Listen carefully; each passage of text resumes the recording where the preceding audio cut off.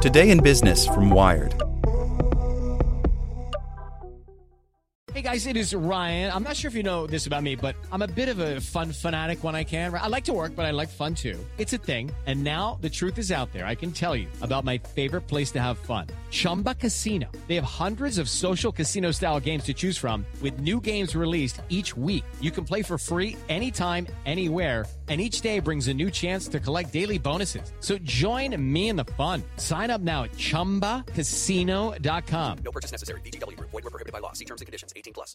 Want to learn how you can make smarter decisions with your money? Well, I've got the podcast for you. I'm Sean Piles, and I host NerdWallet's Smart Money Podcast. Our show features our team of nerds, personal finance experts in credit cards, banking, investing, and more. And they'll help you make the most of your money while cutting through the clutter and misinformation in today's world of personal finance. You'll get clarity on strategies to help you build your wealth, invest wisely, shop for financial products, and plan for major life events. Listen to NerdWallet's Smart Money Podcast wherever you get your podcasts. Hey there, this is the spoken edition of Wired. Hey, Silicon Valley, John Kerry wants you to help save the world by the Wired staff. When the Secretary of State pitches Silicon Valley, he's looking for more than just Series A capital. John Kerry's looking for help for technological innovations that could help win the online war with extremist groups like ISIS, find a path between privacy for U.S. citizens and dissidents abroad, and unbreakable encryption available to terrorists, and maybe even provide energy without damaging Earth's climate or global economies. So, that's a pretty big job. Kerry joined Wired's head of editorial Robert Capps and deputy editor Adam Rogers for an interview in Silicon Valley for the first episode of our new podcast series, Wired.gov. Each episode will be a conversation with key players in government and tech. The people who are shaping the Wired world. And we're starting with a guy who's traveled all over it. Here's a transcript of our interview with Secretary Kerry. Robert Capps. Because we're here in Silicon Valley and we're talking about Silicon Valley issues, I'm curious to hear what things you think right now are the most important things that Silicon Valley can or should be helping our federal government with, particularly in terms of what you do at the State Department and in terms of international relations dealing with allies and others. So what things do you most want from Silicon Valley? John Kerry, partnership, engagement. First of all, thank you. It's a privilege to spend a few minutes with you, and I'm glad to have a chance to share thoughts about Silicon Valley and the State Department and what we're trying to do. Obviously, this is the center of cutting-edge thinking, the best innovation, the best application of technology to solving problems anywhere in the world. And what we've discovered over the course of time through some innovative efforts that were actually pioneered by a couple of other entities of government, like the Commerce Department and some others, is that there are potential partnerships. There's a synergy between the technology, innovative, creative push of this valley with the problem solving that we need to do on a global basis. An example. This morning, I met with a bunch of Stanford kids who are involved in a program, a class in which they're getting credit.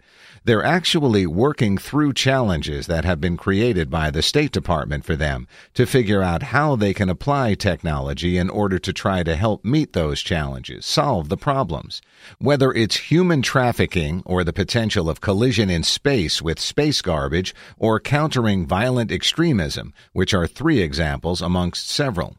We're working on each of those right now in ways where we believe that this valley has the ability, on most occasions, to make money while doing good, but also just to do good, to make the problems go away. That's a partnership that is really critical because the biggest disruptor in the world today, changing so much of what is happening, is the digital march, the incredible transformation. We want to apply it as constructively as we can to help solve some of the problems that come with that transformation. They are a part of our foreign policy matrix. Adam Rogers. So when you talk to a company that's working in Silicon Valley, it strikes me that some of the things that the State Department might hope for are almost contrary to what the Silicon Valley companies are set up to do. Figuring out how to keep certain governments from being able to use technologies but allow their populations to use them, for example. to do things that where Silicon Valley's companies might be set up to extend communications to everybody as far as possible and build audience, the State Department would not want those people to have access to that information. Kerry, look, let's be honest with each other, as I'm sure you want us to be. I used to be chairman of the Telecommunications Subcommittee. We rewrote the communications law of our country back in 1996 at a moment when data transmission and information management was just bursting on the scene. So I've watched this progression for a long period of time. The fact is what has been created is this stunning tool, disrupting but also at the same time constructing and transforming the world. So the flow of information is critical, keeping the Internet neutral, keeping it free and open architecture. All of these things have been part of our discussion for a long period of time. If it's going to be a continuing flow of information accessible to everybody, then that runs counter to this notion that we don't want people to have certain things because everything is available. I mean, everything is available, and we know that. The restraints that we are seeking to put into place are always contested and always controversial, but I think everybody has learned over the last years. I think the government has learned, and I think the digital world has learned, that if we are going to be safe in this new world that we are exploring, we are going to have to find common ground on certain measures that could protect people. That is always going to be a slight tension. But we have recently arrived at a privacy shield agreement in Europe to replace the safe harbor agreement, which was difficult, but we reached agreement, so that personal and private information could be protected. But there will be rules of the road with respect to how we respond to certain things. Encryption is a challenge nowadays. There's lots of challenges that will rise with this fundamental preset, which I'm particularly committed to, and I think the Obama administration has been committed to, which is a free, open architecture that's not controlled by the government and where people have access. But there's always going to be a tension with law enforcement, security, with counterterrorism, and we've been able to work that out, I think, pretty effectively thus far. Caps. Can we drill into that specifically on encryption?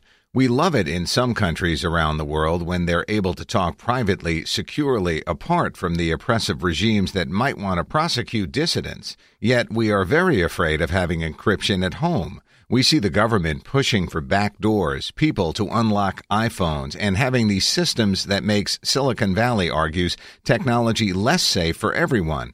And that seems like a very hard problem to crack. Kerry, I don't think so. In the end, I don't think it's going to be a hard problem to crack. I mean, I can remember where we were having great debates about opt-in and opt-out. You know, pretty simple stuff now as we think back, but it makes a big difference as to what happens when we find a way forward. We will find a way forward here. But it makes a big difference as to what happens when we found a way forward. We will find a way forward here. We support encryption. Encryption is a legitimate and important asset for companies, individuals, governments, and private individuals to be able to have a right of access to. But we are not supporting backdoors. We are not looking for backdoors. That is not the policy of the government, but on occasion there will be a question mark about national security and whether or not there's a level of cooperation under certain circumstances with probable cause, with the showing of urgency. I mean, if I came to Google or somebody out here and said, hey, we have really hard information, and here it is that there's a nuclear bomb that has been placed in the center of New York City. We have 48 hours to find it, and here's probable cause that indicates that this telephone might be able to do it. Would you say no? Rogers, I mean, I'm not in the spot to make that call. I'm a journalist. I don't know. See, you're ducking the question. We can't duck. There have to be ways with legitimate standards, with an understanding of common sense to work it through. That's different from a generic backdoor that's opened and people have the sense of the invasion of their privacy. We all want our privacy protected, and we value that here in the United States just as much as they do in Europe and elsewhere. We found ways to make sure we are protecting it. Rogers, could you see the position that it puts a Silicon Valley company in? When do I make this decision? How do I allow it? Especially because they're built to, as I just did, duck that question completely. Kerry, There probably isn't a general rule, certainly no legislation, I don't think, and nobody is recommending legislation. But there has to be a level of common sense applied to this, and I think that's all the government is looking for. Caps. On a related note, but shifting gears slightly, I wanted to talk about ISIS, particularly ISIS's use of social media to spread its message and pathology. It occurs to me that is one area where you might want some help from Silicon Valley to deal particularly with the social strategies of ISIS. Kerry, well, we don't only want help, we are getting help, and we really appreciate it. We had a big meeting out here in January of this year. President Obama was out here. The Deputy Secretary of the State Department was out here. I was traveling at the time. I wanted to be here, but I came subsequently, and we held meetings out here, I think in April and June and so forth. We've been trying to build a relationship with the community in order to be able to respond to the appeal of ISIS on the social media for recruits, and for its ideology and for spreading its venom around the world, which a lot of people don't know is venom, when all they do is go to a site and it looks pretty glorious and it's a bunch of lies. That's one of the dangers of today. Lies that spread around the world just as fast as truth. So we have to be able to help people understand and discern the difference between the two. Well, in the case of the January meeting, it has produced something called the Global Engagement Center at the State Department. We're working with countries to create a center in that country, like Emirates, for instance, where it's staffed by local indigenous population who have the skill set to be able to speak to people and respond in ways that we're not capable of responding. We began with more of a global kind of approach. America is going to answer. We found we are not the right validators of this counter-narrative, but local people in any particular country are. And so we're building that capacity on the Internet to be able to respond to the lies, the propaganda, and the disinformation, and it's proving quite successful. We're trying to grow that significantly, so that's an example where the community can be particularly helpful and creative. Some entities have responded by helping to remove countless numbers of terrorist accounts from their particular platform, and this has been extremely helpful. Rogers. There are also projects like Google's Project Jigsaw that attempts to get in front of the kind of searches that might lead somebody to encountering extremist information online or an extremist website. What would you see as the metrics for success there with these kinds of efforts? Kerry. Less money, less recruits. And we know there are less recruits because we have a foreign fighters program where we are dealing at airports, entry checkpoints, and other things. Rogers, you can see if people are headed to places where they would get their training. Kerry, not only that, but we also pick it up through our intel, and we know that they are squeezed. We know that there are less people coming in. We know they have changed their modus operandi now as a consequence of the pressure we have been able to put on them. We will, I'm confident, win a territorial victory over ISIL Iraq in the next year. Let's just say the next year. We are going to sooner, possibly in certain ways that will be perceptible to people. There's enormous pressure being put on ISIL in Iraq and Syria today. Now, that doesn't mean that some people aren't going to be able to escape somewhere and claim on the Internet, wow, we are still alive and well, but they are not going to be alive and well. They will be alive, but not well, and in many cases not alive for that long, because we are going to continue, just as we did with Osama bin Laden, to go after these people until they are not a threat to the United States or our friends or allies. Rogers.